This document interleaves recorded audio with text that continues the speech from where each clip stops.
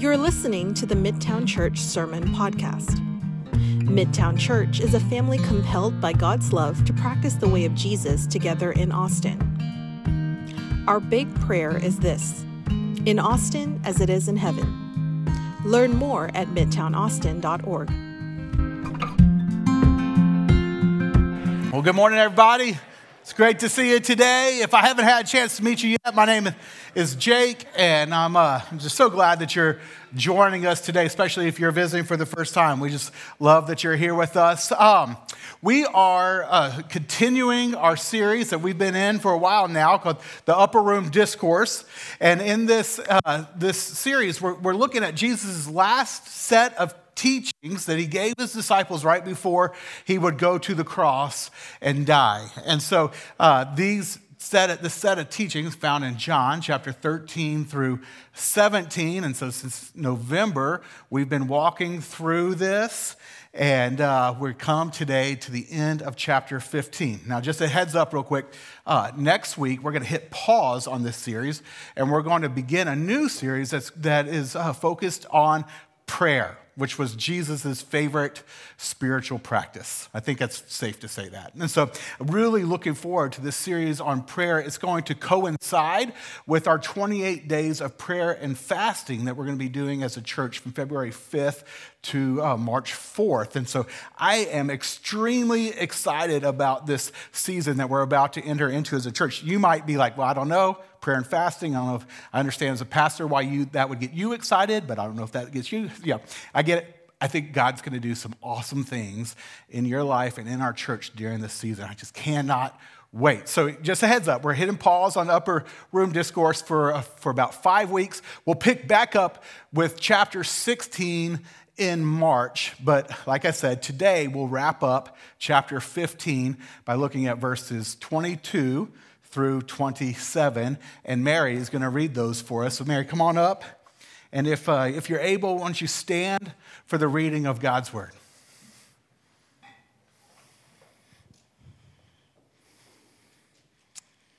If I had not come and spoken to them, they would not be guilty of sin. But now they have no excuse for their sin. Whoever hates me hates my Father as well. If I had not done among them the works no one else did, they would not be guilty of sin. As it is, they have seen, and yet they have hated both me and my Father. But this is to fulfill what is written in their law. They hated me without reason. When the advocate comes, whom I will send to you from the Father, the Spirit of truth who goes out from the Father, he will testify about me. And you also must testify, for you have been with me from the beginning. John 15, 22 to 27. This is the word of the Lord. Yeah, you got it. Thank you, Mary. All right. Well, the Apostle John, who was one of Jesus' disciples, who authored the Gospel of John. And when he began this gospel, his eyewritten account of Jesus' life, he summarized Jesus' ministry, his experience in this way. John chapter 1, verse 9 through 11. He said, "The true light," speaking of Jesus, "that gives light to everyone, was coming into the world. He was in the world, and though the world was made through him, the world did not recognize him. He came to that which was his own, but his own did not receive him." See, those verses tragically capture Jesus' lived experience. That Jesus, who through all things were created through and for, as Colossians 1 says, came into the world that he had created, and he was not received. He was rejected by those in the world, not recognized by them. And so Jesus, on the night before he would go to the cross, which is when the Upper Room Discourse takes place, he begins talking about that. And he says, okay, I have come, and at the very end of my public ministry, when I take stock on the state of things, people that I've come to because I love them, because I want them to know me, to know the Father, because I want them to be reconciled to me. I love the people I've come to. They have heard what I had to say. They have seen my miracles. And the result is they have hated me and my Father. Can you imagine what Jesus is feeling on this night? And just kind of put yourself in his shoes, or sandals, if you will. That's a cheesy pastor joke right there. The end of his ministry, take stock. It says, as it is, they have hated me, they've hated my Father, the people that he loves, the people he's come to. You would think maybe that he was extremely sad, down, depressed, upset, perhaps even distraught. But what's interesting to me is that he wasn't any of those things. I mean, I'm sure that there was some sadness about the fact that the world that he loved had rejected him. But on this night, I would say that Jesus was actually not distraught, but he was actually full of hope. He was full of hope because he knew that this was not the end of the story. That he knew what he was about to do next, and which was that he was about to go to the cross to die for the sins of the world so that they could be reconciled to him. That he would rise again on the third day to inaugurate the renewal of the world. And he knew that he was about to send two witnesses into the world who would testify about him so that those who had up to that point rejected him could hear the good news of who he is and what he had done, and they would have the opportunity to receive him, to believe in his name, and become the children of God, as John 1:12 says. See, Jesus on this night took stock on the state of things, but it didn't bring him to despair, because he knew the story wasn't over. He had hope that things were really going to change and that many would come to know him. And this morning, what we see in this passage, especially the last two verses, 26 and 27, is part of the reason for Jesus' hope. That he had hope because after he died and rose again, he knew that he was sending these two witnesses into the world to testify about him so that the world could hear the good news of who he is and what he had done for them. And so this morning we're going to look at what Jesus has to say about who those two witnesses are and what he has to say about them.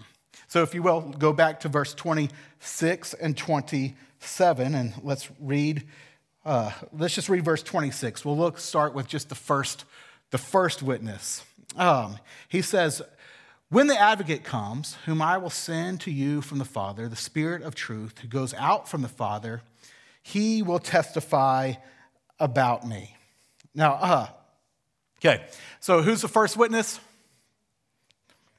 The Spirit, right? The advocate, the Spirit of truth, the Holy Spirit. The third person of the Trinity, God the Father, God the Son, God the Spirit, that Jesus is going to send the Spirit, the Father will send the Spirit to come and be with us for a few reasons, a couple things to say about the Spirit here that I just want to draw your attention to. And I'm going to try to be brief, because when talking about the Spirit, I already, if you were with us in John chapter 14, that's where he introduced that he was going to ask the Father to send the Spirit, and we talked about that for a little while, talked about the Spirit there. And then in John chapter 16, when we get to that in March, Jesus is going to elaborate a lot on, especially this aspect of the Spirit that he's coming into the world to testify. And so I'm not going to belabor this, but let me just point out two things here that I don't want you to miss about what Jesus says here about the Spirit. And the first is just really blatant. It's that the Spirit has come to testify about Jesus, right? Y'all see that? Well, here's why that is a big deal. See, in John chapter 14 and then in John chapter 16, Jesus tells us that the Spirit comes to testify about Jesus to two different groups. John 14, Jesus says that the Spirit has come to testify about him to his followers or to his disciples. So in John chapter 14, verse 26, Jesus says, the advocate, the Holy Spirit, whom the Father will send in my name, will teach you all things and will remind you of everything I have said to you. So that's Jesus' promise to his disciples, that all of the training, all of the teaching that he had given them over the 3 years they had spent with him would not be lost on them. That the Spirit would remind them and would teach them all that Jesus had said so that they could live in light of it and so they could pass it on to others in a way that's accurate and a way that's complete. Now, real quick, where do we find their teachings and that they passed on to others? In the New Testament, right? That is the apostles' teachings, that the Spirit reminded them everything that Jesus had taught and said, that they captured it and passed it down throughout so that it could be passed down through the generations, that we would have the revelation of who Jesus is through the inspiration of the Spirit. So just a quick aside, that's one of the reasons why it's so good for you to open up your Bibles during the week and read about Jesus.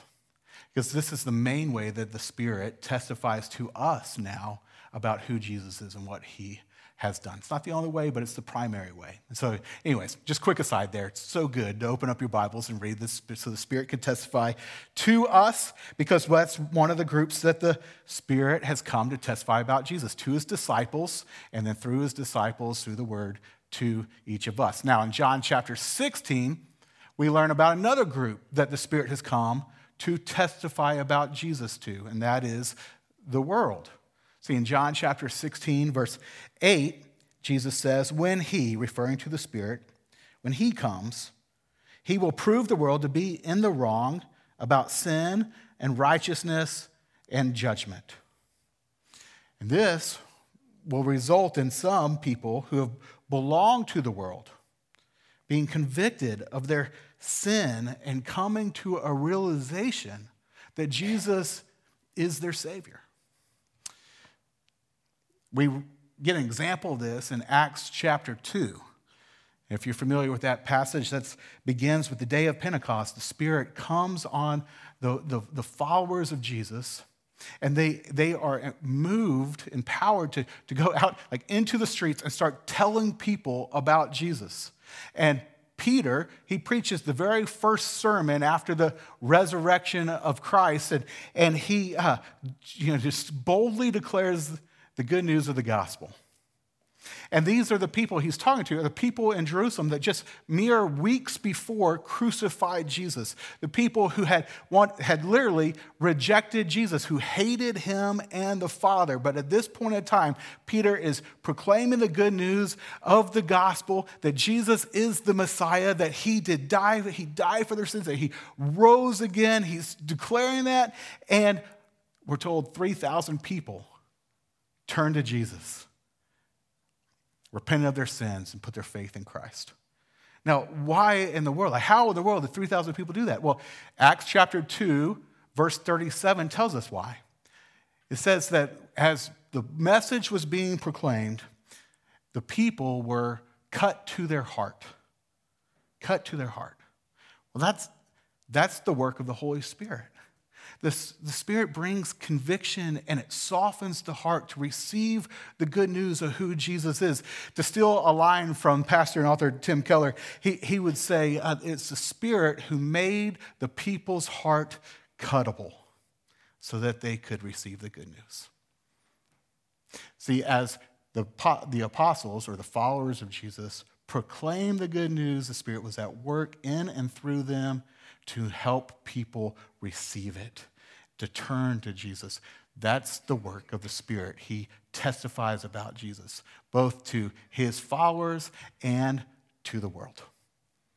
And friends, that's a big reason why Jesus was not distraught on this night before he went to the cross.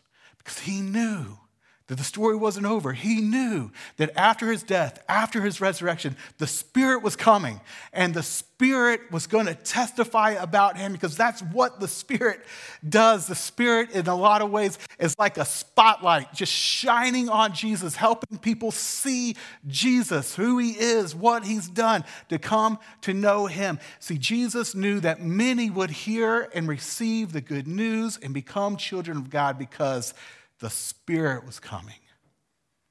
First thing, that's the first thing I want you to see about the Spirit. The Spirit came to testify. The second thing, real quick, that I want you to see here is that the Spirit not only comes to testify about Jesus, but the Spirit comes to you. Spirit comes to you, as Jesus says here, when the Advocate comes, who I will send to you from the Father. Now, I point this out because here's what I want you to grasp. Jesus isn't saying that the Spirit who comes into the world, like generally or like kind of just in a sense, but he ties it intimately to his followers. That there's this intimate connection of the Spirit coming and you, a follower of Jesus. So the Spirit comes to you. The point being that the Spirit, though he can work beyond us, beyond followers of Jesus, his primary means, and the ones that he has specifically come to, are followers of Jesus, so that the Spirit will testify about Jesus through you. That's the primary meaning. We see that in Acts 2. We see that in Acts 1, verse 8. This is Jesus when right before he ascends to the right hand of the Father after the resurrection. He says to his disciples, you will receive power when the Holy Spirit comes on you, and you will be my witnesses in Jerusalem and in all Judea and Samaria and to the ends of the earth. See, the Spirit not only testifies about Jesus, but he also empowers us to testify about Jesus. That's why the Spirit comes to you, which is why the first witness here that Jesus says is coming is the Spirit. But it's also why the second witness that Jesus says is he's sending into the world are his followers. It's like you and me and his disciples. Because the Spirit comes to you to enable us to testify about him, so that those in the world that he loves but have rejected him up to this point can come to know him and find life and life to the full in him. See, Jesus says here, verse 27 of John 15, and you also must testify, for you have been with me from the beginning. Jesus' followers are the second witnesses. Now, I just a second ago, I'm sure you caught it, said that means you are the second witnesses, right? But you might read that and say, well, no, wait, Jake, come on. Doesn't Jesus say that it's his first disciples that are the second witnesses? Like, can I get off the hook of that, right? Because like he says that, I'm sending you because you've been with me from the beginning. And, we haven't been with Jesus from the beginning, just as original disciples were with Jesus from the beginning. So maybe that only applies to them. Do you feel that way? Are you looking for that loophole? I understand if you are. And if this is the only verse that we had on this, then I think it'd be fair to keep this only specifically referring to Jesus' original disciples. Because he does say, because you've been with me from the beginning. However, this isn't the only time Jesus talks about this. In fact, in John chapter 17, which is on the same night as Jesus saying these words in John 15, he prays, and he's praying to the Father. And in that prayer, he begins praying for his disciples his original 12 disciples. Or he says, Father, like they're in the world. I'm not asking you to take them out of the world. I'm asking you that they would be sent into the world so that others can believe. And then he begins praying for those who will believe through the message of the disciples, through the testimony of his disciples. And the people who will believe, eventually that means that he's praying for you and for me. We are those that have come to believe, if you're a follower of Jesus, through the message of the disciples. And here's what Jesus prays for us in John 17. He prays that through our unified witness, the world would come to believe that the Father sent the Son. See, Jesus prays that we would go into the world and in our unified message, our unified witness, others would believe through our testimony. The Apostle Paul picks up on that in 2 Corinthians chapter 5, amongst many other places, and he says this, that he, referring to God, has committed to us the message of reconciliation. That we, and in this passage it's referring to all of Jesus' followers, we are therefore Christ's ambassadors. And so God, we're making his appeal through us to be reconciled to God. That we implore you, he says, on Christ's behalf, be reconciled to God. See, friends, this applies, I should say, to both Jesus' disciples, but also to you and to me. And certainly, in one sense, John 15, verse 27, he's saying, Peter, James, John, you guys, y'all are going to testify about me. But he's also saying, and my other followers throughout the ages, you too must testify about me. That in a sense you could say, this is your mission, if you choose to accept it. Or perhaps a little more pointedly say, this is your mission, if you choose to obey it. Because this is a command. You must testify. Now, I get, friends, that this is a command that many of us don't want to obey. That for many of us, this feels like a job that we've been given by Jesus that we didn't want and we don't feel that we're any good at doing. And that's, I get, like, no one likes that. No one likes that. No one likes being given a job that you don't want and you don't feel like you're that good at doing. I get that. In fact, I get that so much that I'm going to share my most embarrassing story of all time with you. Just to show you that I get that. Just to show you that I understand what it's like to have a job that you don't want and you don't feel like you're any good at doing. See, because my senior year of high school, the place I worked for 2 years went out of business. And I worked at this grocery store. I loved this grocery store. And yet it goes out of business. And so halfway through my senior year, I'm jobless and I need to find a job because I'm saving up for college. And so I applied to work at this local Tex-Mex restaurant, Serrano's. And I hate this job. I don't want this job. I wanted my old job. I don't want to be doing this job. And then to make matters just much, much worse, it turns out I'm terrible at this job. I am an awful waiter. And one of the reasons why I'm an awful waiter is because I lacked any confidence to carry the tray right. See, because, any good, competent waiter carries the tray up here, right? But I was always afraid of spilling things. And so I carried the tray like this. And if you carry the tray like this, you're a dork and people don't tip you well. I learned that. And so after 2 months, and I'm a long time, after 2 months, I finally built up the confidence to start carrying the tray the right way up here. And soon after I started doing that, one day I went to work and there were I was given a 12-top, table of 12 people. They were sitting out in the patio. I went out and took their drink orders, went to the bar. They were all ordering stuff from the bar, beer, margaritas, all that kind of stuff. And so I got their drink orders, and I went to carry it out to them at the patio, carrying the tray like I know what I'm doing, but I'm scared to death. I somehow managed to get through the patio doors, very tricky, without spilling. I get outside, and then I realize I don't have a tray stand.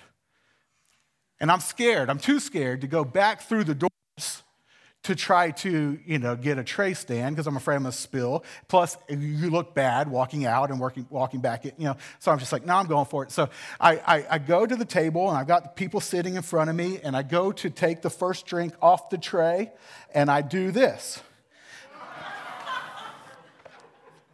The whole tray comes crashing down.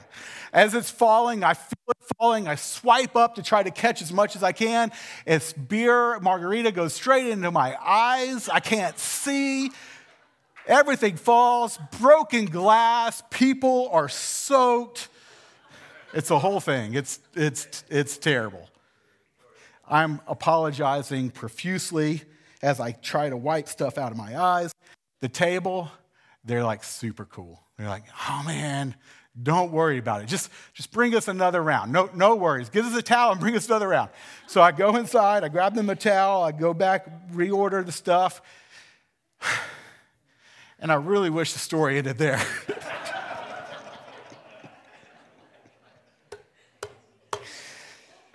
But it doesn't. So I grab the second tray of drinks. I walk back outside. I'm so flustered by what just happened. I forget the tray stand again. I kid you not. I walk to the other side of the table.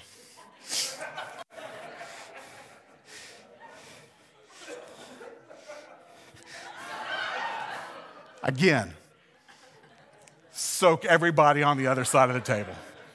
Same deal, feel it falling, swipe up, beer in my face, can't see, alcohol stinging in my eyes, I'm apologizing. The table's not so cool this time. They are not happy. I think someone mentioned something about candid camera and whatever, let's talk to your manager. My manager happened to see the whole thing. And so I, after apologizing, walk right by him. He's by the door. And I just say, I'm headed home. And he said, yeah, that's a good idea. But just to make matters just a little bit worse, when I go outside of the restaurant, remember they're sitting on the patio, I parked right by the patio. And so I just get in my car and I'm turning it on. I'm looking right at them. They're looking at me. I'm looking at them as I'm backing out and driving away. I have no idea what happened to those people. I know what it's like to have a job that you don't want and you don't feel like you're any good at doing. And friends, I know that many of us Jesus followers feel that way about being given the job of testifying about Jesus. But I think that one of the main reasons we feel that way about this role is because we have in our mind a wrong idea of what it means to testify about Jesus. See, the word testify that Jesus uses here, it just simply means to bear witness. To bear witness. In fact, if you're reading in the ESV, that's what it says, to bear witness instead of testify, to bear witness. And to bear witness is just to tell others about what you've seen or experienced. That's what it means to bear witness, to tell others about what you've seen or what you've experienced. Which is to say, and this is important for you to hear, this means that Jesus isn't sending us out to be salespeople. That we're not salespeople for Jesus. That our job is not to craft a perfect pitch and sell people on the gospel. It's not to close the deal with the right technique or emotional manipulation. We aren't called, friends, to be salespeople for Jesus. No, we're called to be witnesses. And as witnesses, we are sent to bear witness to what we have seen Jesus do in our lives and what we have experienced Jesus doing in our lives and in our community, so that others whom Jesus loves and died for can have the opportunity to get to know him through you, so that they can find life in him and life to the full. That we bear witness, and not alone, but with the Spirit of God who he's given us to also testify through us, to tell them about what Jesus has been doing in our lives and what he's done in our lives, so they can get to know Jesus through you. See, the early Christians did this. That changed the world forever. 120 followers of Jesus praying in a room in Jerusalem in Acts 1 became arguably the most influential movement in the history of the world as a result of the Spirit and Jesus' followers bearing witness about him. Michael Green, a famous scholar from Oxford, in his book Evangelism in the Early Church, makes the case that 80% or more of, quote, evangelism in the early church was done by ordinary Christians. Not the apostles, not Christian celebrities or evangelists like Billy Graham, just ordinary Christians telling people about the impact Jesus was having on their life and explaining things like why they honored their wife and their children, why they cared for the poor, why they gathered for worship, why they lived the way that they did. So Jesus calls us to testify, to be his witness. And just like a witness in a courtroom, that means your role is not to speculate or tell people what you think or what you infer, but to tell people about your firsthand experience, that what you have personally seen and experienced. That's your role as Jesus' witness. That's what Jesus has sent you to do. But what that means, brothers and sisters, is that we're not going to be very effective at all in bearing witness about Jesus unless we have some firsthand actual experience. See, unless you truly know Jesus and have seen him working in your life, unless you have experienced his love and had your identity changed by him, unless you have had your attitude toward things like money and status changed by him, unless you have received his peace and have begun to be freed from worry and anxiety, you won't have a lot to say. In other words, we're not going to have much to testify about if we have not let Jesus really begin to change us and set us free. The Anglican pastor and author John Stott, years ago, wrote a little book on Christian testimony, and he made a statement that has convicted me for years. And because misery loves company, I'm going to share it with you right now. John Stott says, "Nothing shuts the mouth, seals the lips, and ties the tongue of a Christian than the secret poverty of our spiritual experience." Nothing shuts the mouth, seals the lips, and ties the tongue of Christians than the secret poverty of our own spiritual experience. And friends, like what he's saying there is what I'm trying to say here. That is, you're not going to have much to say if all you have is a set of beliefs in your head about Jesus or about the gospel. No, what moves us to testify about Jesus is when he is, and when the gospel is a beautiful, reality in your life. For when that happens, then you will be excited to open your mouth and unseal your lips and loosen your tongue to tell others about him. For friends, that's the natural impulse. When you see something, when you experience something that's beautiful, you're moved to tell others about it. Like Krista and I, when we have this rhythm where every year, and at the beginning of the year, we try to get away as a couple, just me and her, to look back over the last year and kind of reflect on it, and then to pray and plan into the coming year. And so we did that at the beginning of January this month, and we were in the Woodlands, staying at a hotel there, and there was this restaurant that had been recommended to us, this Cajun food restaurant. And so we went to this place, and it was like the best meal I've ever had in my life. It was unbelievable. We're sitting there in this restaurant eating this meal,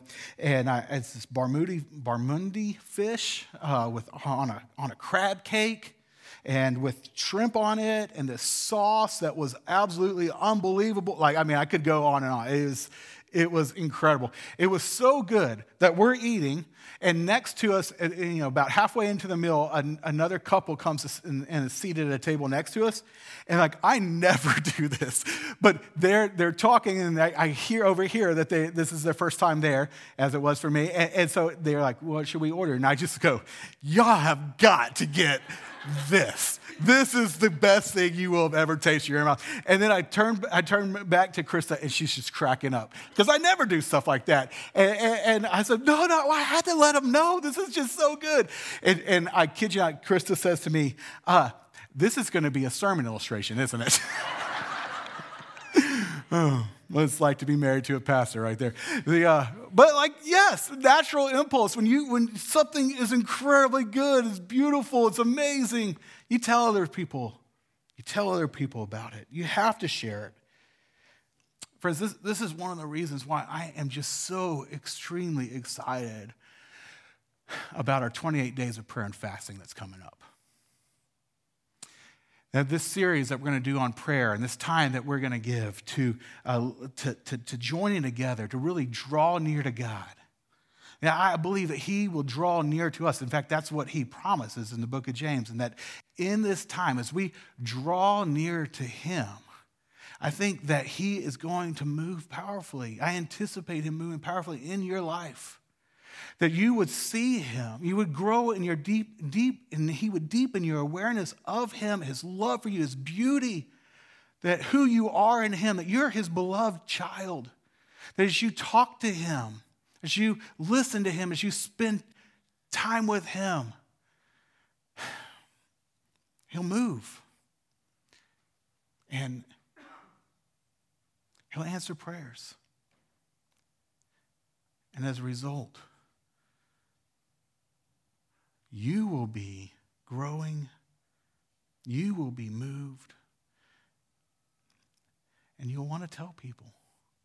You'll have something to say, to bear witness of who he is and what he's doing in your life, so that others can begin to know him too through you and through the Spirit's testimony through you. I'm really excited about this season, and I just really want to encourage you to begin to prepare and to choose to really lean into it. Because you're his witness. And Jesus has sent you to testify about him. But we're just not going to have much to say unless Jesus is a living, beautiful reality in our lives. I trust that the next season, he will become all the more for that for you. Thank you for listening to the Midtown Church Sermon Podcast. We invite you to practice the way of Jesus in Austin with us, because as we become more like Jesus, Austin will become more like heaven.